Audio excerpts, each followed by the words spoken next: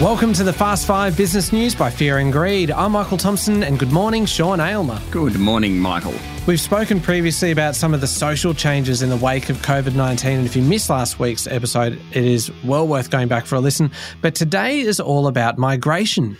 That's right. Late last year, the government announced changes to the migration intake that would see the record net migration of last financial year almost halved. Demographer Mark McCrindle is the principal of McCrindle, MCCRINDLE, McCrindle, and an advisor to boards and committees across Australia.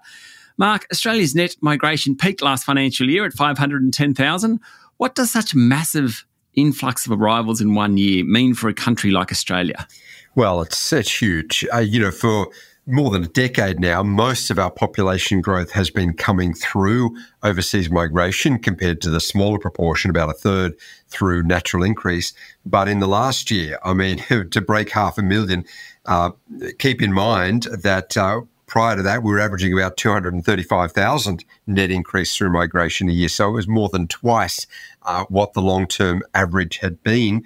And that was pretty much up on what it had been, prior decade. So it really is in the unprecedented category. And of course, it drives that demand for housing, which is way ahead of the supply of housing. And you add to that, to the natural increase, you add to that, the smaller household trend that we see as we've got an aging profile, so, fewer people per household. And it just means we need more houses than ever before and way more than we've been able to provide. Okay, what about things like existing infrastructure? Are we set up for those huge numbers or not? Yeah, we've got an economy that's tooled for about 240,000 per annum overseas migration increase. And when you double that in a year and, that higher than average spills over for a couple of years, we obviously end up with some massive need for infrastructure investment. And, we're playing a bit of catch up with population growth there anyway. You add to that the Olympics coming to Brisbane in under a decade now and the massive gear up in investment there.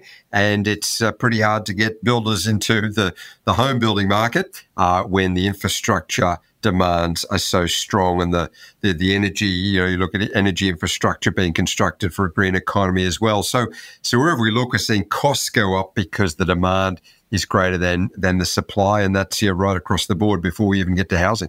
Okay, so migration is a good thing, I think, from an economic sense. The problem is that there's too much too soon. Is that right? It'd be better to step it up, or how do we do it? How do we get more people in? Well, exactly. There is a strong link between demographic growth and economic growth, and it does provide tailwinds for the economy. It creates that domestic demand and an increase in the investment that we want. And that's why we've seen since the pandemic regional areas do so well, because as we decamped a little bit from our capital cities, as we realised, we don't have to live in Sydney or Melbourne, we can actually save a lot on a mortgage, get a bit of lifestyle and move to a regional area.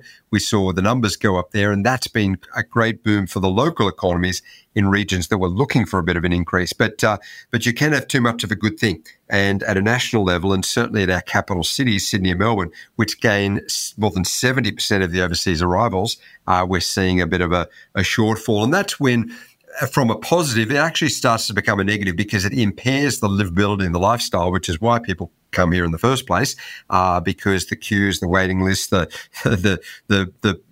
public transport, hospital or school challenges just can't quite keep up with the demand. And you end up, particularly in a high demand environment, you end up increasing the costs of the catch-up infrastructure.